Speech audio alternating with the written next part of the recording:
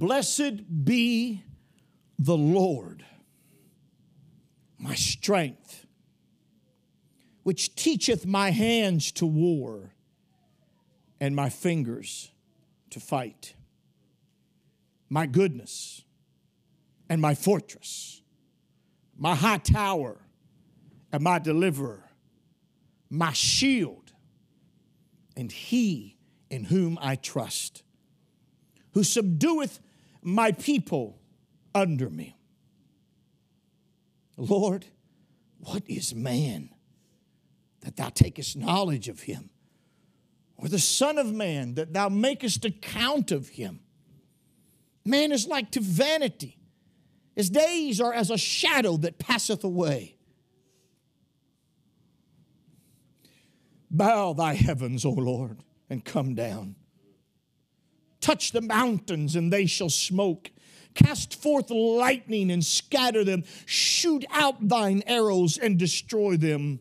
Send thine hand from above. Rid me and deliver me out of great waters, from the hand of strange children, whose mouth speaketh lies or vanity, and their right hand is a right hand of falsehood. I will sing a new song unto thee, O God. Upon a psaltery and an instrument of 10 strings will I sing praises unto thee. It is he that giveth salvation unto kings, who delivereth David his servant from the hurtful or evil sword. Rid me and deliver me from the hand of strange children, whose mouth speaketh vanity, and the right hand is a right hand of falsehood. That our sons may be as plants grown up in their youth. That our daughters may be as cornerstones polished after the similitude of a palace. That our garners may be full, affording all manner of store. That our sheep may bring forth thousands and 10,000s in our streets. That our oxen may be strong to labor. That there be no breaking in nor going out. That there be no complaining in our streets. Happy is that people that is in such a case. Yea, happy is that people whose God is the Lord. Would you say amen to God's word? Amen. You may be seated here this morning. Happy is that people whose God is the Lord. I would like you to look particularly at verse 12. This will be my theme and my text for this morning that I want to focus on. He says that our sons, they may grow up as plants, they may grow strong, they may be as plants grown up in their youth. Literally, the phrase grown up here means to grow strong. So that our sons may grow strong in their youth. Let me say, you better do it then. You'll have a hard time doing it when you're 50. It's harder to grow strong at 40 than it is at 5. Hello? So he said, I want our sons to grow as plants, and that our daughters may be as cornerstones that have been polished or cut after the similitude of a palace. So these are the portrait that he paints before us this morning. And I want to take a look at this. First of all, I want you to notice the first word of this verse is that. He is concerned about his children. He's concerned about not just his, but the children of the land, the children of the nation. He didn't say that my sons. He said that our sons. He didn't say my daughters, but our daughters. This is something that is a concern. David is king over the nation, and he is concerned about the youth of his country. He is concerned about the sons and daughters in the land. Oh, that we had leaders who cared about the generation coming up. We're trying to save the planet while we lose our children. We're mixed up. We're warped, we're convoluted, we're twisted around. He didn't say, Lord, Oh, may help me that I can save Mother Earth, or help me, Lord, that I can conserve the trees. There's some value in some of that, but he said, Lord, the greatest concern to me is for our children. I'm concerned about my children and the children of this land. So in the verse, there's three things I wish to talk about. There is number one, a dilemma. Then number two, there's a design. And number three, there's a delight that is going to follow. I want you to note this now. That our children, that our sons, that our daughters.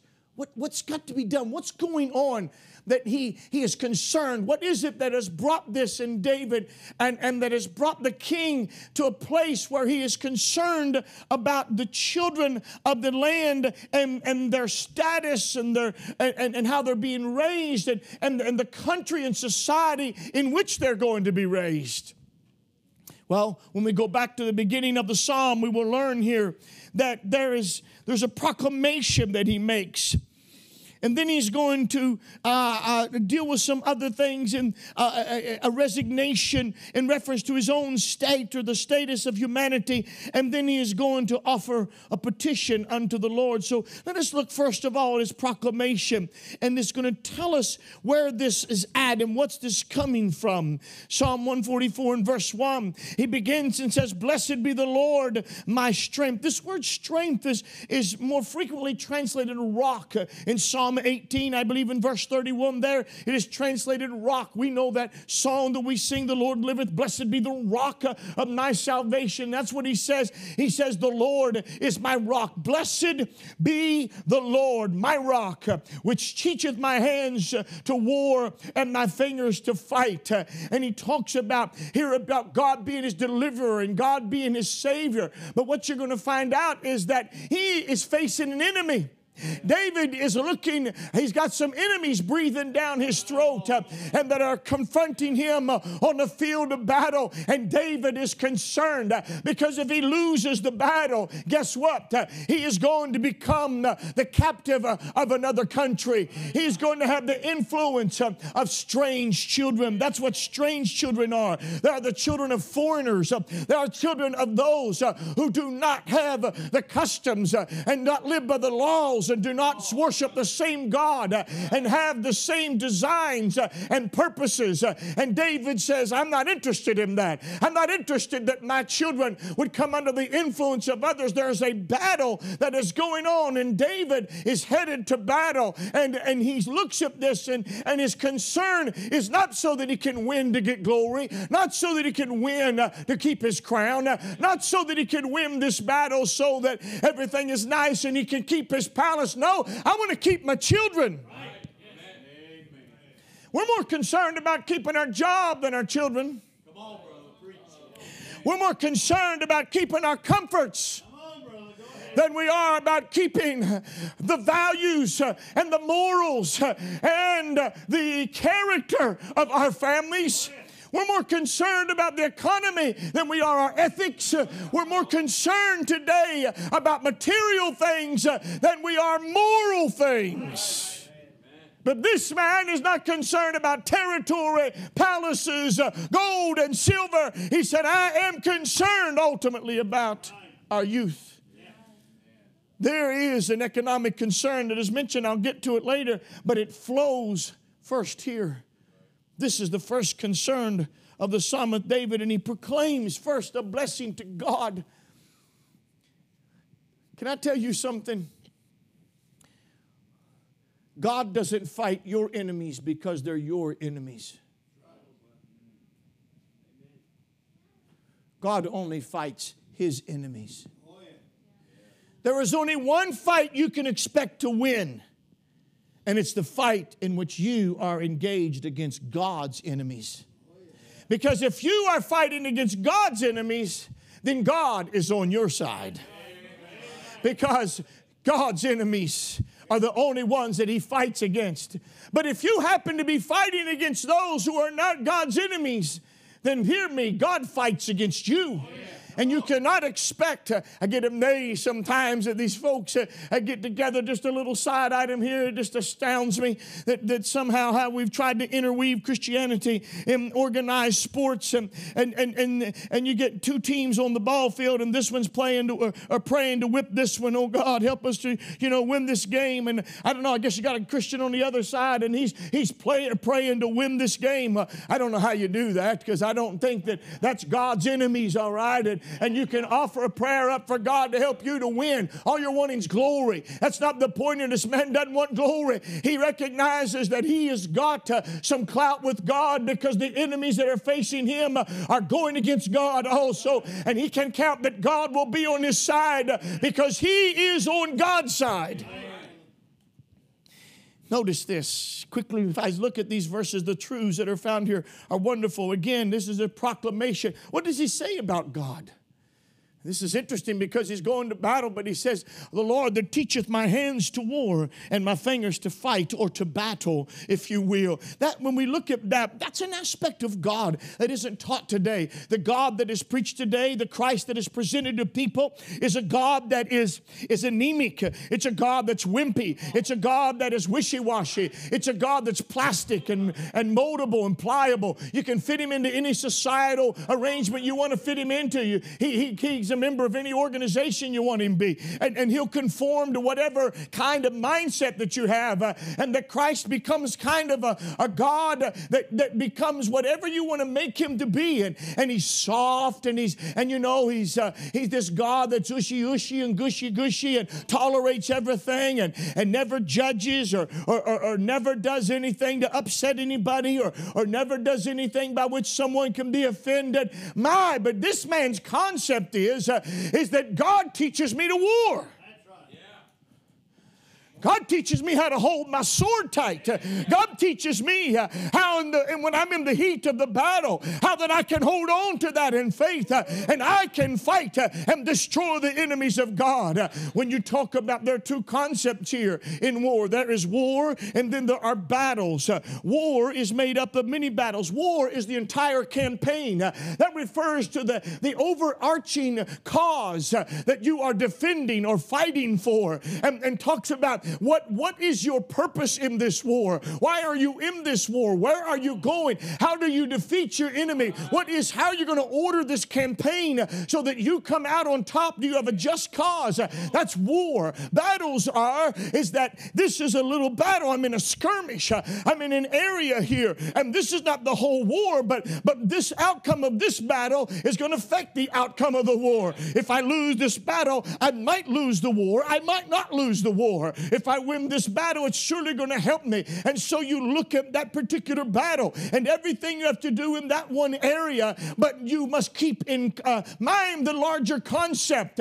You and I must do that. Our God will teach us how to fight in this hour. I know as the church we do not fight with swords. We do not go out and take up weapons to further the cause of the church. That's true. But we do wield the sword of the Spirit. We do have the authority that is moral and spiritual, and that we can proclaim what is right and wrong to a culture that doesn't want to live by moral absolutes. We can go out and declare to them with conviction, with power, with authority, this is God's word. God's judgment is upon you. God's hand is against you, or God is with you if you are right. And if you belong to him, he will keep you. And if you don't, you will be a child of wrath. So understand that. That's his proclamation. He declares how God is his strength. My hand is the general. My fingers are specific. The hand is that which grips, refers to the entire member, the palm, the fingers, everything. I can grip something, but my fingers, I don't play this with my hand. I play it with my fingers. I pick it up with my hand. So he says, Lord, I need the broad picture, and I need, Lord, the specific picture, Tom the end.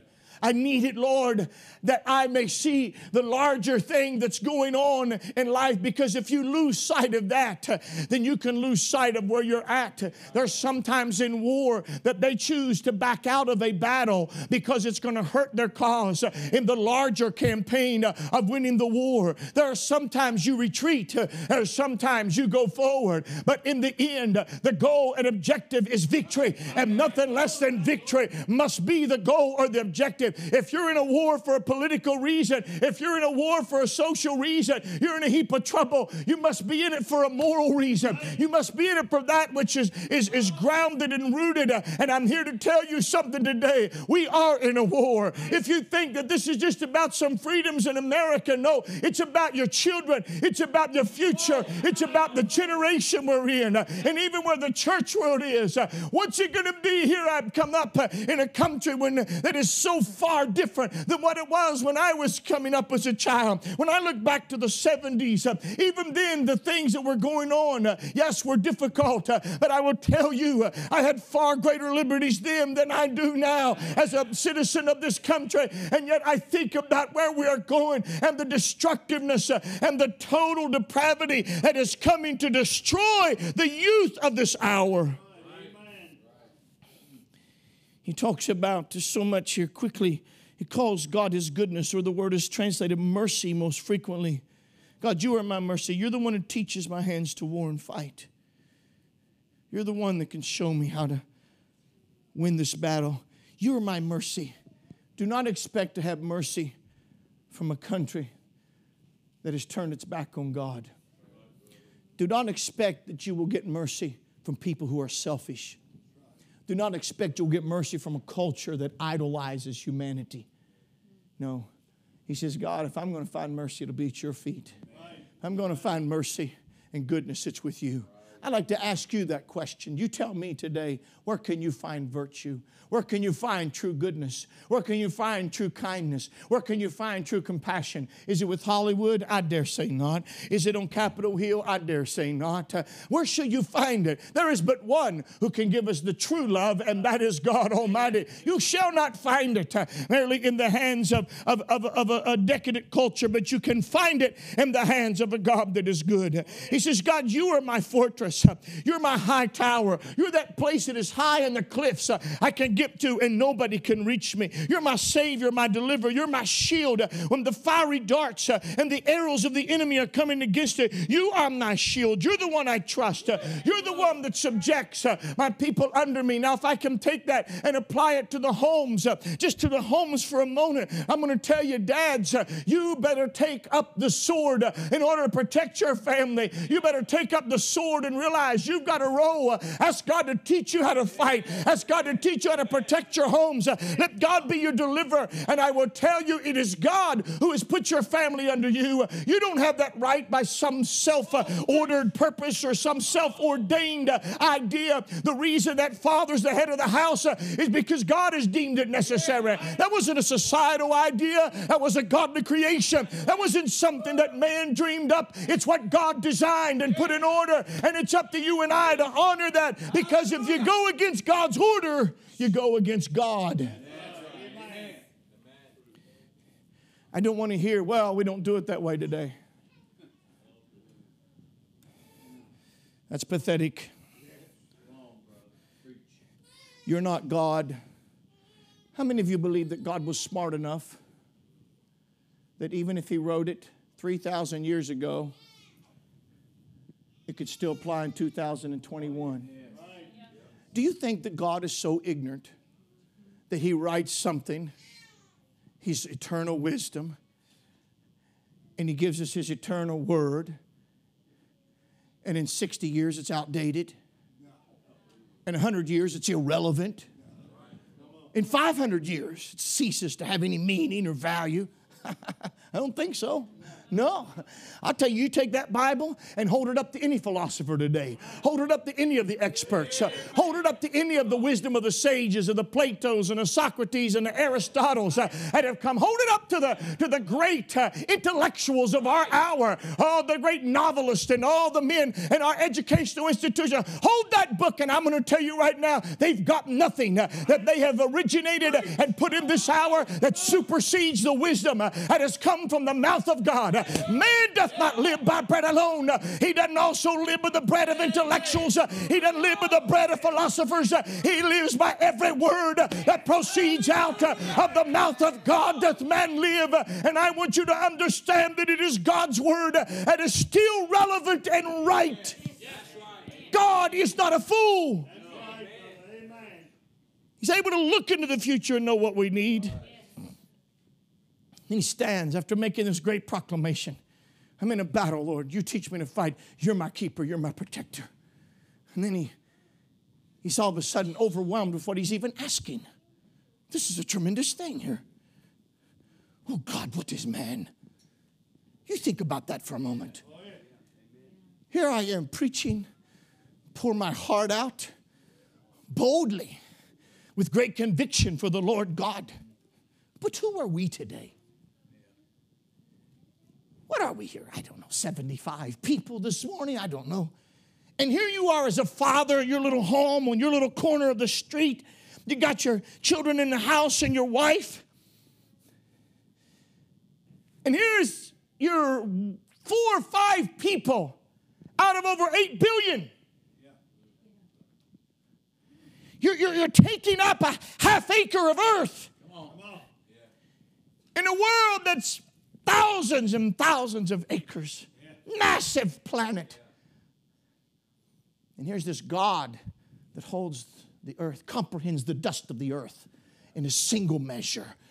The hollows, the waters in the palms of his hand. Here's this immense God that is so great and mighty, who made the worlds, who spoke these things and they exist. The God that is so wise, and not just the universe that he has made, the galaxies that extend beyond our sight, planets and stars innumerable, all of that, God has done it, and it was as if it was nothing. All the nations in the world, he said, if you took them and piled all of the nations together, it would be like this bucket and putting one little drop of water in the bottom of it.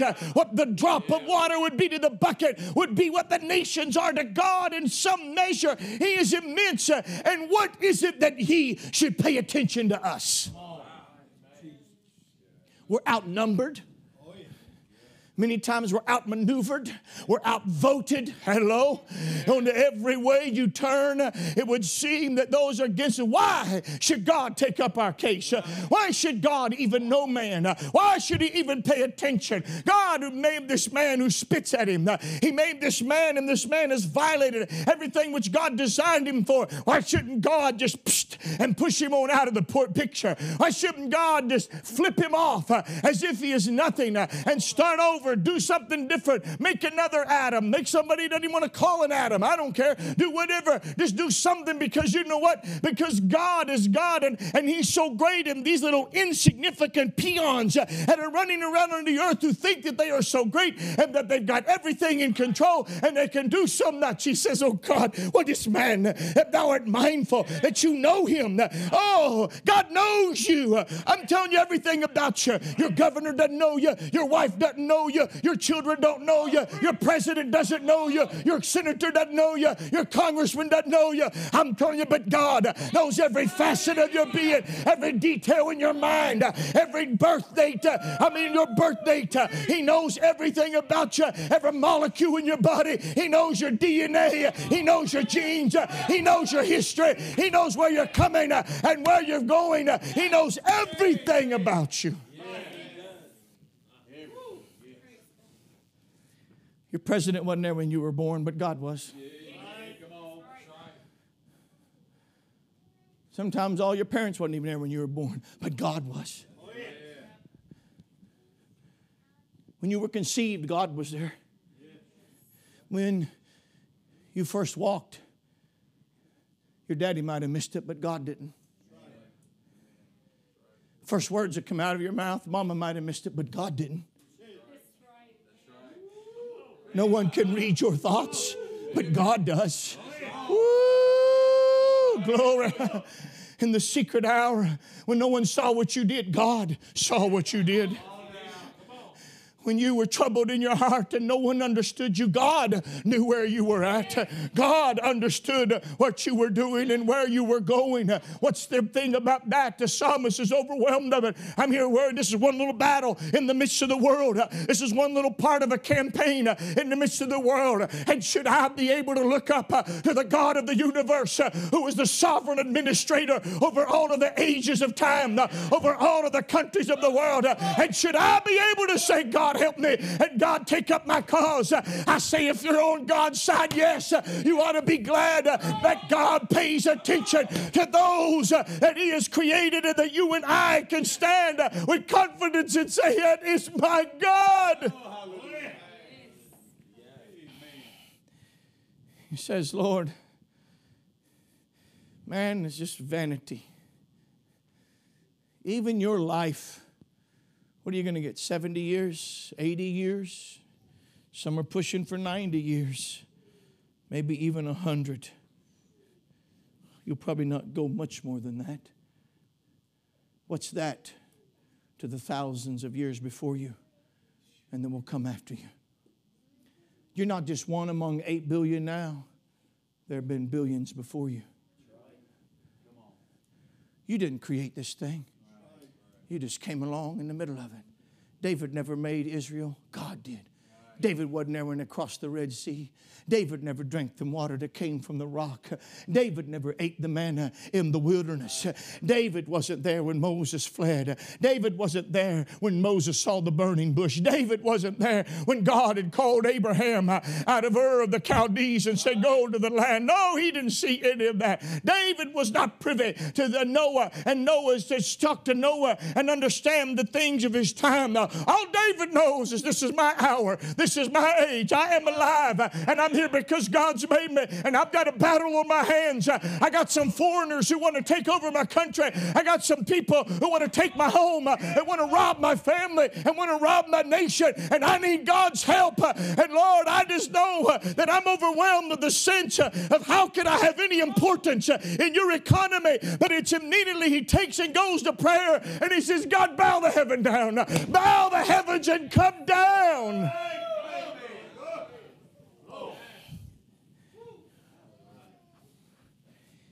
You better be glad. You better be glad that God heard the prayer of a man over here that was crying out to preach the gospel. When you thought nothing of it, when you were going your way, when you were doing your thing, God had someone over here in the shadows that was studying and preparing, that was crying and praying. You had nothing to do with that. You were sowing your wild oats. You were living your self-centered life. You were following the gods of this age. You were living by the principles of the flesh. You were doing your own thing, following your own appetites. Eat what you want, all you want. Live the way you want. Live with who you want. Go where you want. Say what you want. Treat the boss how you want to. Treat the wife. Not even have a wife. Whatever. You're doing your own thing. But there's somebody that God in His sovereignty has reached down and found him a man. And He puts him here. And He draws him. And that man is crying to God. That man has said, Lord, I'll preach for you. And he says, I'll be a voice in the wilderness. I'll go out and lift up and I'll cry. What will you cry? I will cry, all flesh is grass, and all the glory of man is as the flower of grass. The grass withereth, and the flower thereof falleth away. But the word of the Lord endureth forever. And this is the word whereby the gospel is preached unto you.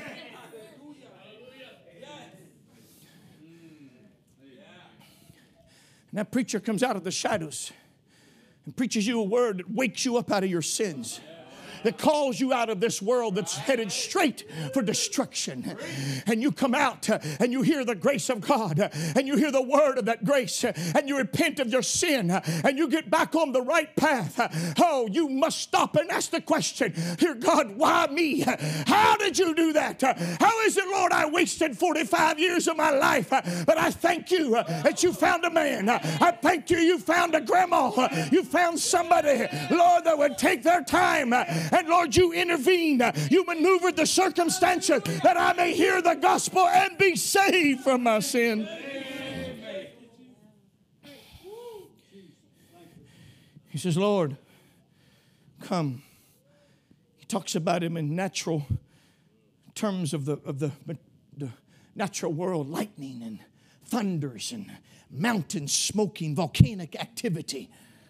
Touch it, Lord. Touch it. Cities overnight that were there in the glory. A volcano. The city is no more. The people are buried. Pompeii has that history. There are cities yet today that have been covered in ash. I'm telling you, he says, Lord, come down. Intervene. Rid me. Open up their hands. Let me out of their grip. Notice this. Verse 8. Of strange children. Again, what are strange children? It's the children of foreigners. They serve a different God. They have a different ethic. They have a different purpose. And I don't want to be under their control or their influence. He said because they speak vanity. I don't want to say this critically. I don't. It's so hard not to be critical in a time in which there's so much nonsense. The absurdities get so great that they become laughable. But can I ask you just a question honestly? Of all that the politicians and many preachers in America speak when they open their mouth, how much worth can be placed on their words? Of how much real profit is it to a society and a culture? Are their words such that they're just furthering their political agenda?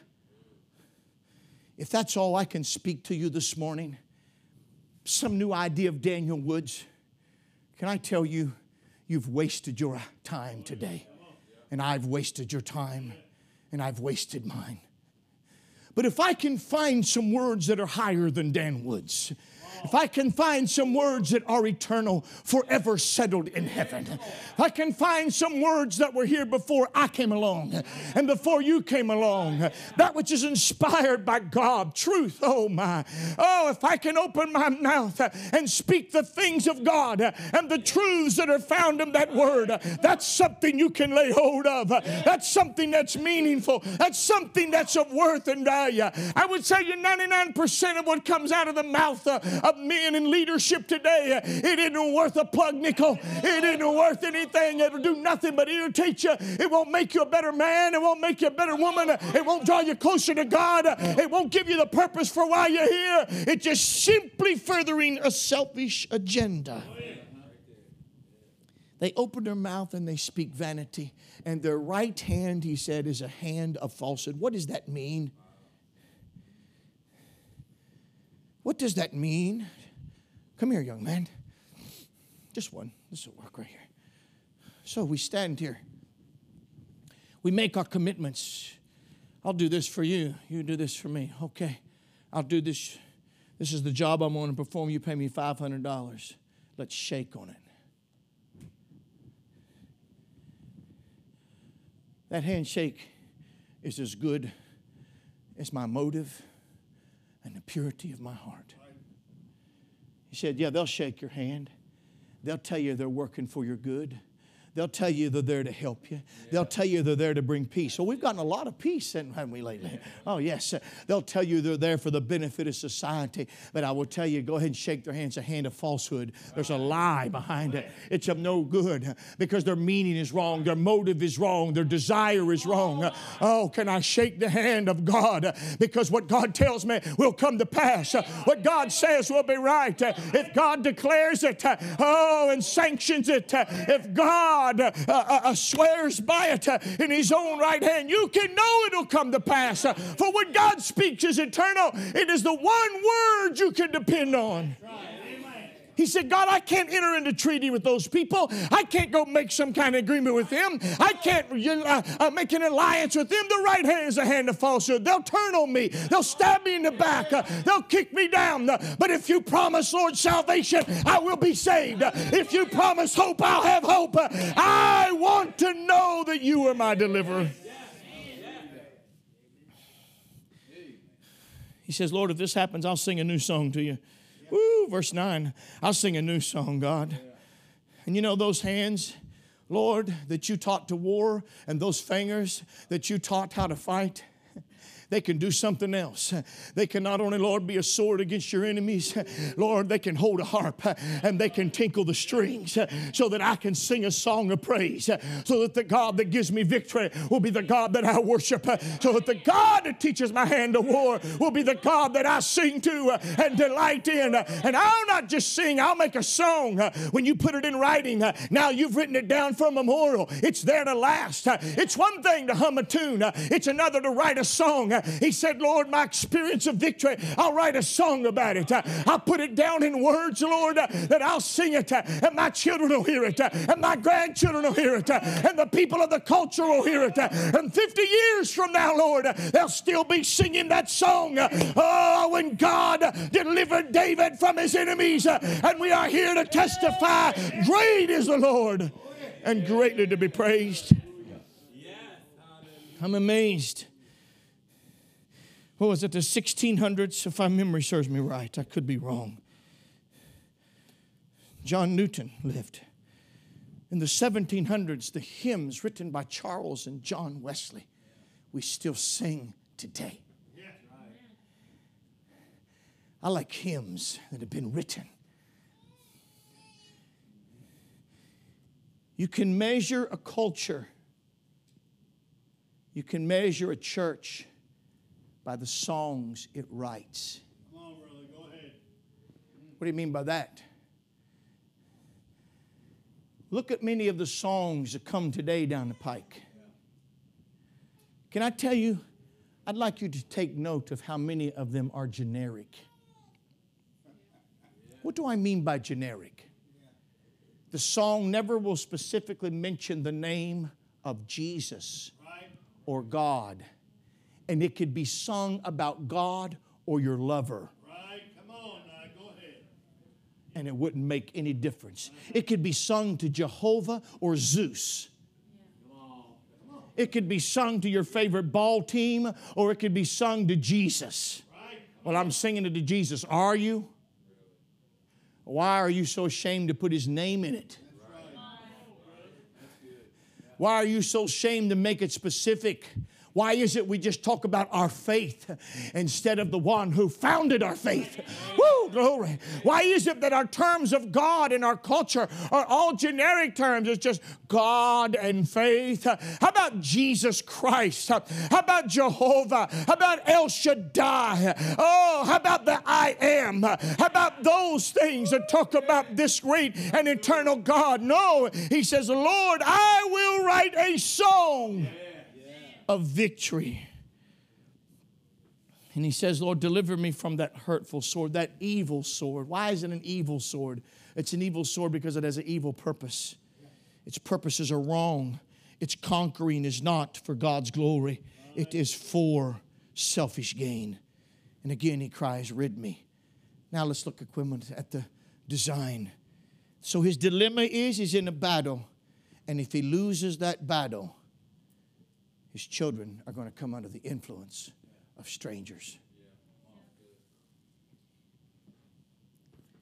So he speaks to a design. He talks about our sons and our daughters. Can I just say, for the sake of where we are today, that he only mentions 2? If you didn't get that, I'll be plainer. Sons, that's men, males. Daughters, that's women, females. There was nothing in between. There was nothing in addition to. He wasn't having a gender identity crisis. And his children were under no delusion. We should recognize how utterly nonsensical such talk is. I didn't know. I got lost in the terminology, and I was listening to a little bit. We were waiting on my wife, and I was listening to the radio. And they talked about a transgender woman. Something happened to her. And I sat for a moment, scratching my head. My daughter was sitting there. I'm asking my daughter, a 56-year-old. I'm fairly learned, but I'm still quite ignorant, I suppose. I said, a transgender woman. I said, Hannah, is that a woman trying to be a man or a man trying to be a woman? Well, she didn't have an immediate answer either. So we came up with our best guess on it. If it's a transgender woman, I could be wrong. We thought that must be a man who's transferring or trying to translate and become a woman. I got to confess, I'm not sure why you'd want to do that. But at the same time, can anybody not see the utter sense of ridiculousness and the abyss that it opens up? Where does that stop? If you can't define your gender, what does? Feelings that change every 5 minutes? Come on, preach. Come on. Feelings that come and go with the weather? Is my human psyche so fragile that it's anchored in my perceptions? Is the human creation anchored and tied to simply what we think we are? Is there not something more concrete than that? Am I left to what the philosophers say, who will die today and another will take their place tomorrow? The philosophies will be outdated, and what will I be then? Is there anything that I can transfer to my children more concrete to say to them, your humanity does not reside in your perception, it resides in your creation. You are made a certain way. You are made with a specific design. God has made you male or he has made you female. You're either a man or you're a woman. There's nothing in between. There's nothing besides that. The chromosomes preach it, the DNA preaches it, and I'm telling you, just accept it. Because it was here a long time before you got here.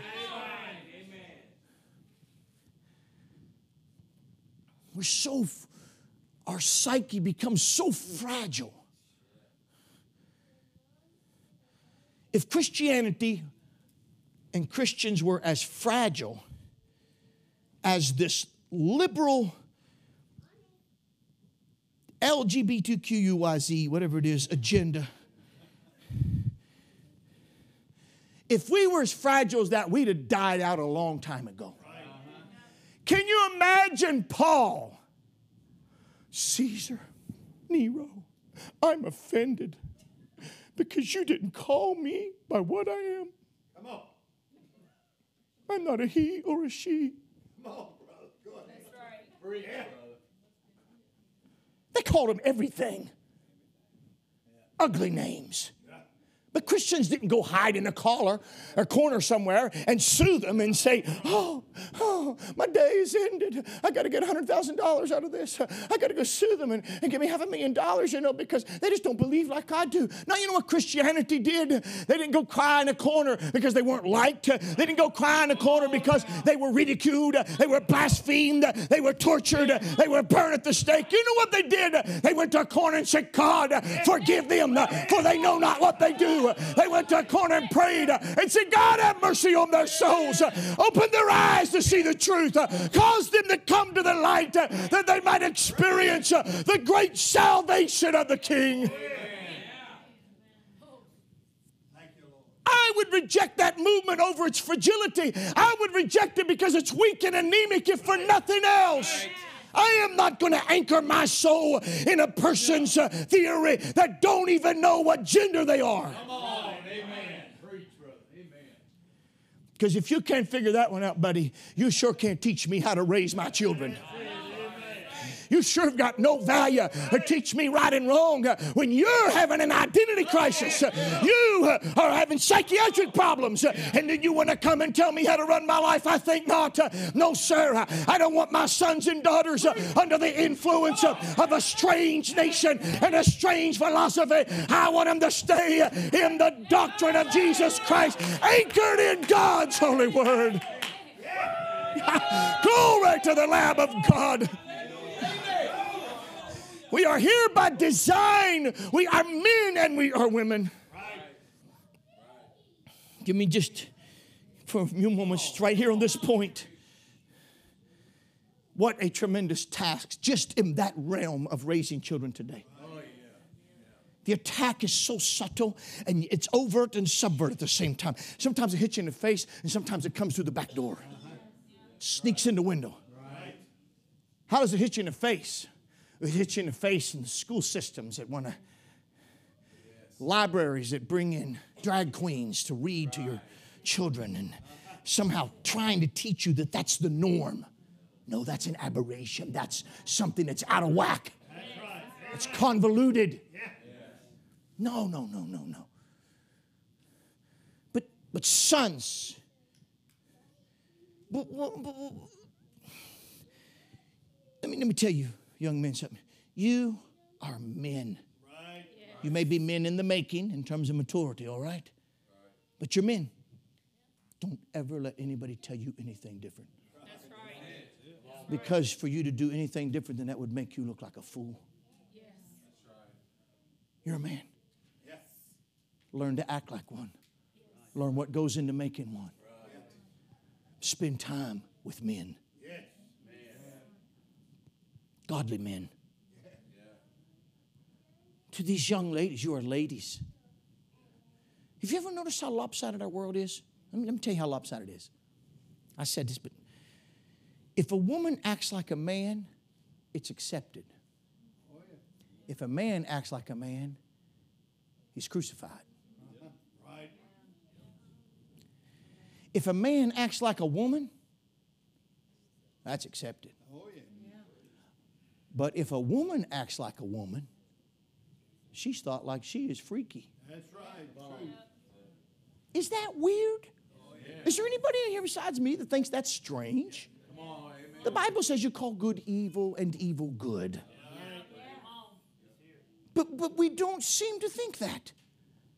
So if a man stands up and says, I'm going to be the leader of my house, I'm going to love my wife, provide for my children, I'm going to be a spiritual leader, I'm going to pray. My boys are going to be boys. They're going to learn when they scrape their knee, they can't go whining about it all the time. Come on. Yeah. Come on, go ahead. You see, your culture's fighting you. Yeah. Let me tell you how it's fighting you. Let me tell you how many ways it's fighting you. Some of the ways. I can't tell you all the ways. Sure, come, son. Come. This is my grandson. Put that in your pocket. Thank you. This is my grandson. All right?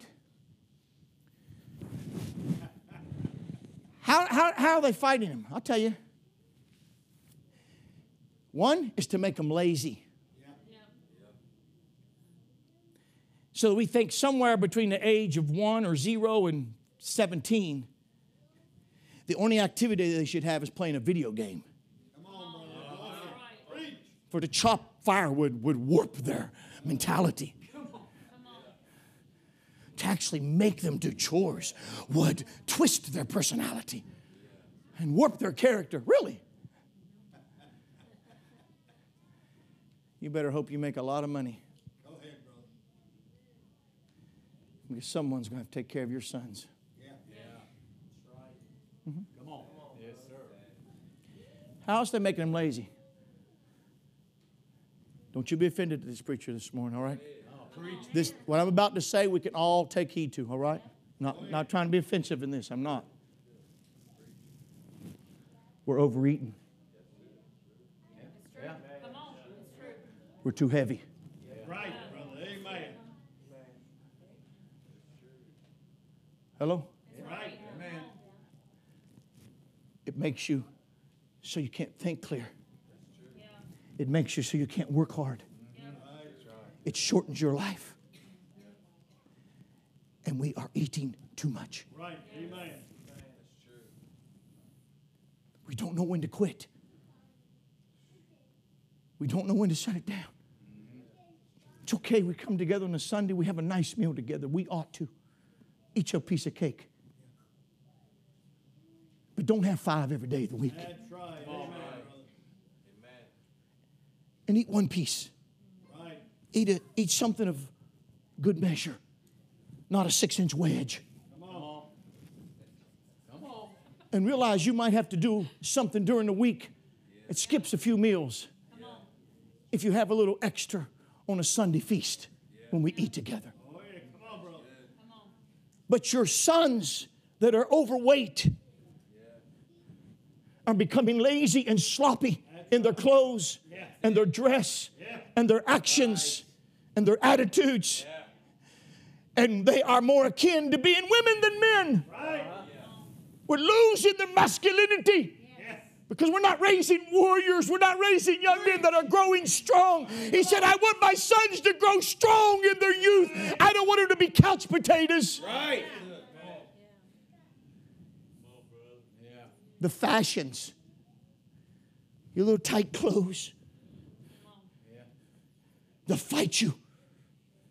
You go to the store to buy clothing for your kids, and it's all gender neutral. Hello? Come on. And how can you find something to do? You dress them and look like a man. Right. Come on now. How about haircuts? Yeah. Amen. Come on now. Styles. Right. So they spike your hair. Now get me a mohawk. Woo. I'd let it go and get my dreadlocks. I want to let this thing go out.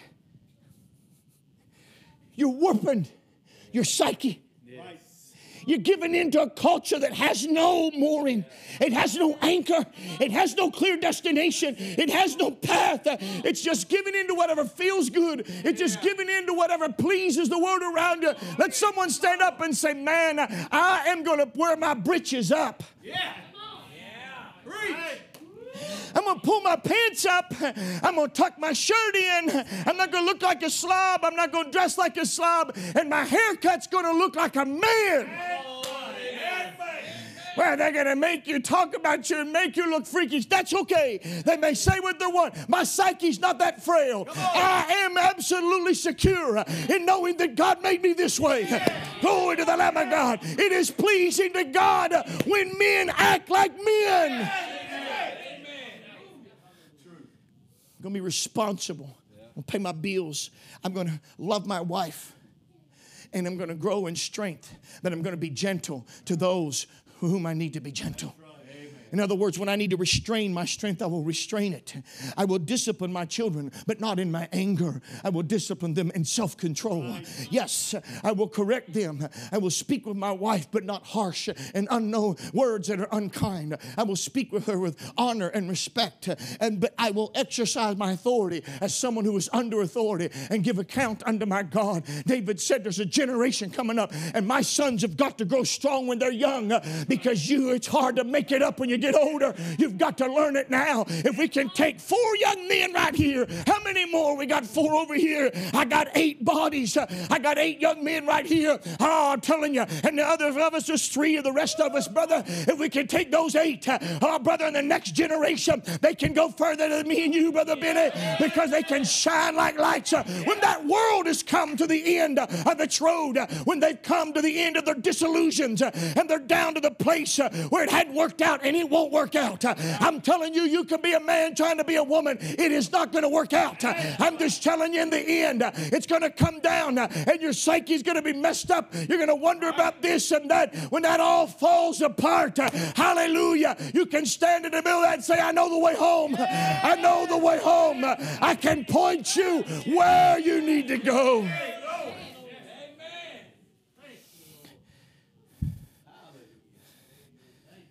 Daddies, you got to let your son get their hands dirty. Get them out there cutting the grass with you. Mamas, I love you. Don't take me wrong. Fathers, use wisdom. Your son's 3, don't give him a chainsaw. Okay? Get him a toy one. Then play with that one. As he gets big enough in size, he can handle some equipment. Let him handle it. Well, he's too little for a weed eater. Get the kinds I used to grow up with. Right there's 10 weed eaters. Hey, the strings don't wear out. They don't take any gas. Yeah. Son, I need you to pull up the weeds around this sidewalk today. Oh, you're just creating work. Well, you got to do that sometimes. It's all right. He goes out and he climbs a tree. Daddy wants to take the son out and do something. It might be even a little bit, seems like dangerous. Fathers have it in control. It's all right. My daddy took me on expeditions. We went out here and there. But Mom, I don't want my little boy to go out there. Oh, little boy, he just made me fall down and get hurt. Hush. Hush. You are an obstacle in the growth and maturity of your son. You cannot keep him under your skirt tail.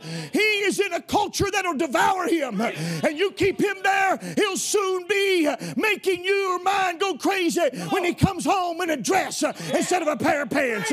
When he comes home with lipstick on, and you wonder, what did I do wrong? You wouldn't let him climb the tree. You wouldn't let him hold a gun. You wouldn't let him fight. You wouldn't let him play cops and robbers. You wouldn't let him play cowboys and Indians. I'm telling you, we must raise sons. Amen. Amen. Yes. I got a little grandson. He's almost 2. I think he was born with a pistol in his hand. Come on. He was on the trampoline with his girl's cousins. He pistol whipped a few of them. Now, we don't go for that, no. He has to learn. But I got to do that in a way because it's not like it used to be. My culture 60, 70 years ago would reinforce that manhood. You didn't have to worry. Your son went to school. He was among the boys out there. Now, you might have to worry about him burning someone's house down. You might have to worry about him taking and throwing apples at people. But you didn't have to worry about him coming home with his nails painted. You didn't have to worry about him coming home asking you a question. Daddy, I felt like a girl today. I don't know what to do. You wouldn't have to worry about that because in our culture, the roles of masculinity and femininity were distinct. They were clear. Everybody knew what they were. Everybody knew who they were. But my culture doesn't enforce that anymore. But this church will enforce it. Woo! You bring them here. This church will enforce it. We'll help your sons be sons. We'll encourage your daughters to be daughters and let them go out and play. And so I got to help that young man. I say, hey, you can't treat your cousins that way. You can't treat your sisters that way. That's not what you do with a pistol. Let's just go bang, all right? Let's do that. Go out there and find you a stick of wood and whoop on that. Go out there and find you something else that you can beat on. But I'm telling you something. I want him to build those things in his psyche. That's who he is. Amen. Thou teachest my hands to war and my fingers to fight. All China has to do and Russia has to do is give us another 30 years and we won't be able to produce enough young men to defend ourselves. We'll be so obese, we'll be so weak and so psychologically fragile that they can take us over without firing a shot. You'll have to forgive me, I preached long. Can I talk to the girls just a moment? Girls, you've got to learn to be women. You've got to learn how to sit like women. Right. You've got to learn how to posture yourself and conduct yourself. You know, as the old saying goes, how's it go? Boys are made out of, something and snails and puppy dog tails. Girls are sugar and spice, everything nice. That's what girls are made of. Sugar and spice and everything nice. And what's the boys? What is it? Hammers and nails? Snakes and snails. That's the one I heard. Snakes and snails and puppy dog tails. Yeah. That's what I like. He said, I want our daughters to be like a cornerstone. I want that young man to be like a plant. A plant. Not something that grew up wild. Something you put in a specific place for a specific purpose. A plant. You dug the hole. You put the fertilizer in. You planted. This is where I want it. This is the kind of plant I want. A plant. It didn't just grow up because some bird dropped a seed. I want our young men to portray vitality, vigor, life, purpose. But our girls, I want them to be like a cornerstone. There's different opinions on that. It is translated just a cornerstone. So what is a cornerstone? But it was a stone that was cut.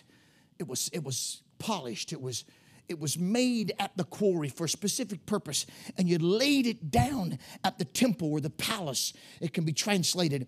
But that cornerstone, if that be the case, has a couple of purposes. One, it anchors that building. It is a symbol of strength, but everything kind of ties to that. I could tell you, dads, you show the vitality. You give the direction, that's true. But mamas, can I tell you something? You are that which can be an anchor in a house. Ooh, in a family, I've talked about men, their mamas sometimes was just like an anchor. They were like a rock that was there. And everything, dads sometimes in the battle can become distraught because they're out there and their hands are weary and they're fighting that fight every day. They can get distraught. But when they come in that house, they ought to find the same battle there that's going on out there. They ought to find in that house there's an anchor. Glory. Oh, yes. Everything is kind of held together by that corner. Hey, mama, just hold things together, because there you're going to present a haven and a place of stability. So when Father comes in, he can say, blessed be God, oh, that he has granted me a woman of virtue, hallelujah, upon whom I can depend and know she is a support. Amen, brother. A helper. You work the building, you train them. It was also to be an idea of something that was beautiful. It was to be out there projected as an item of beauty. Our girls, too, are overweight. We let them eat all the sugar they want, all the snacks they want, anytime they want, and anything they want. And when they sit down at our table and turn their nose up at what Mama has taken time to fix, we kowtow, we bow down. Oh, you don't like that? I'll fix you something else. You're not raising daughters. You're raising tyrants. You're raising selfish little kids that are going to make your life miserable and bring shame to you. Cook a good meal. Cook something that's wholesome and healthful. I'm not telling you you can't have a candy bar once in a while. You just don't eat the whole pack at one time. That's right. Okay? A pack of candy bars ought to last you 3 weeks, not 3 days. Come on, right. Come on. Or 3 months, maybe. But you sit down to the meal. First of all, when they're little, give them all kinds of variety. Feed them. Don't just say, oh, they don't like that. They can't give them anything. They grow up on chicken nuggets and fries. Come on, brother. You're going to build a real strong, beautiful character on chicken nuggets and fries and pizza. Come on. Where's the strength of that? Where's the sense of that? I ain't against eating a chicken nugget. All right, I've eaten a few in my lifetime. Ain't nobody likes a French fry better than Dan Woods. And I like pizza. But it's not every day. It's not every meal, all right? It is something, there's balance to this thing somewhere. It's okay to have a pizza night once in a while. It's all right to have a French fry day once in a while, but you're not going to get the extra double, large, triple portion size. You're going to have a small size fry. You're not going to get the mega, triple layer, 4-pound Big Mac. You're going to content yourself with a burger. Good preaching. Come on. Come on. Yeah. We're with you. Help us. We got to get a hold of it. It's killing us. Come on. Brother Woods, I'll take some of it too, all right? I'll preach to the choir a little while. It's okay. Let's take it. Let's join together in this. Let's realize this is what our culture's doing. It's influencing us. It's bringing these ideas on us. We're going to dress our girls like girls. We're not going to put them in little tights that show their body. We're not going to make them Hollywood icons. We're not going to make them prostitutes. We're going to dress them like women. We're going to let them look like women. We're going to teach that little girl she's sugar and spice and everything nice. She is an instrument of beauty. She is a girl portrays to the culture the purity and sanctity that every culture ought to have. Come on. Good. Sons and daughters. Sons and daughters.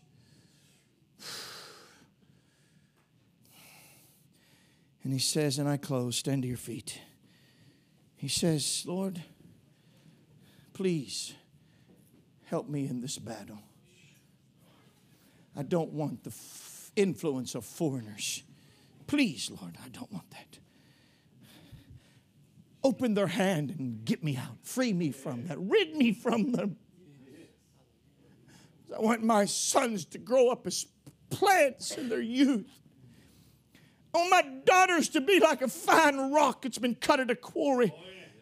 It sits out as a prominent part of the building, an instrument of beauty and strength, virtue, moral rectitude. Something that is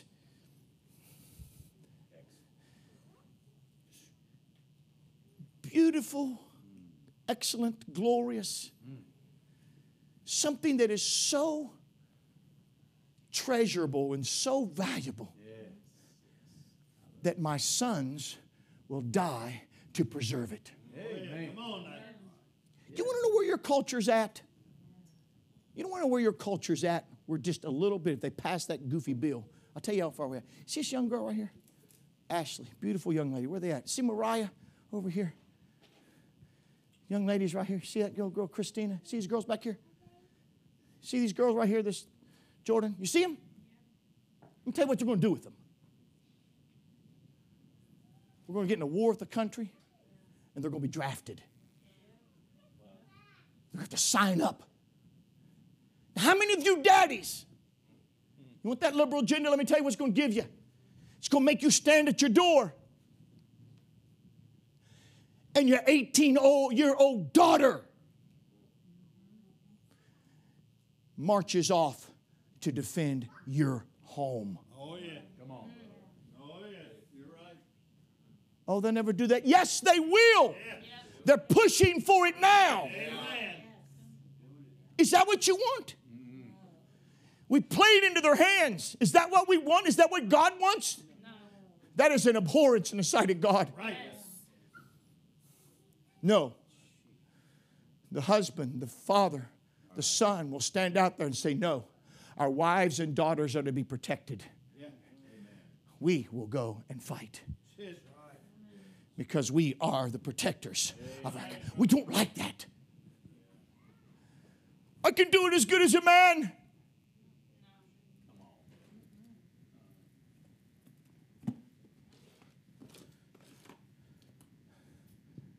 You missed the point. It's not a question of ability. Although men, by their nature, overall are stronger than women physically. That's a scientific fact. It's a biblical truth. Why are the transgenders hollering now? Why are the women hollering? Because men are whipping them in their competitions. Because the man who thinks he's a woman is beating them out. I don't feel sorry for them. You pushed that agenda for years and now you got it. I don't feel sorry for them. But I am not interested in sending my daughters off to fight our battles, to defend my home and my country and my church. No. We're not going to do it. We're not going to do it. It's not about ability. It's about design. It's about what we're called to do. Whew, feel the Holy Ghost. Help us, Lord, right here. The psalmist concludes by saying, Lord, we've got to have a culture in which our children can come up and our daughters can be beautiful and our sons can be strong. Strong sons and dazzling daughters, Lord. That's what I want. And then, Lord,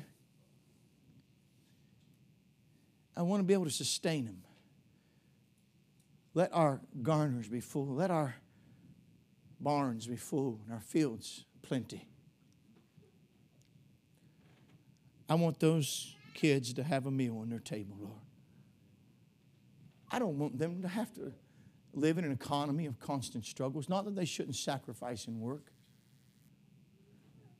But if the economy is, if people are so focused just on getting a meal, it makes it hard sometimes to focus on other things that are essential.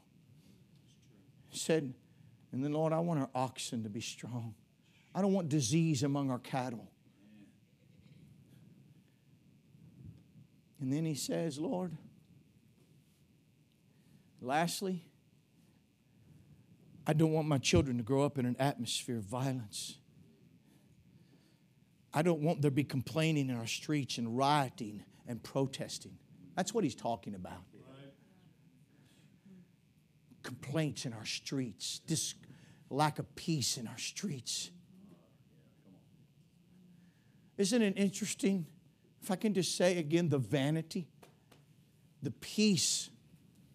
They look, oh, help me, Lord Jesus, help me. Can I tell you something? It's not in that world. And the church has failed. Let me tell you where it starts. Right here. Oh, yeah. Amen. I'm just going to be honest with you. The reason we're where we are in our country today, one big reason, is because preachers wouldn't preach what I just preached. Right. Amen. It don't make me anything. But we've been afraid to stand up in our pulpits and tell that. Right. And encourage and tell our young ladies, we don't want you to be men. Right. And tell our young men, we don't want you to look like girls. Right. Come on. We want you to be a man. Around here you can act like one and it's okay. Because that's how God made you to be. Yeah. Come on. I like this guy. Right here, that's what we want you to be. Stand on the front row. Praise God. Yeah. That's where we want you. Leaders in worship. Your homes and your country. Right here. That's what we want. Our ladies, pure, virtuous, beautiful, discreet. Yes. All of those things. But I will tell you, where we have went in our culture is it's a mess out there. It starts right here. Right. Let's clean it up. Right. Let's get our appetites under control. Yes. Let's start figuring out what young men ought to be. That's right, brother. And what our young girls ought to be. And let's be examples to them.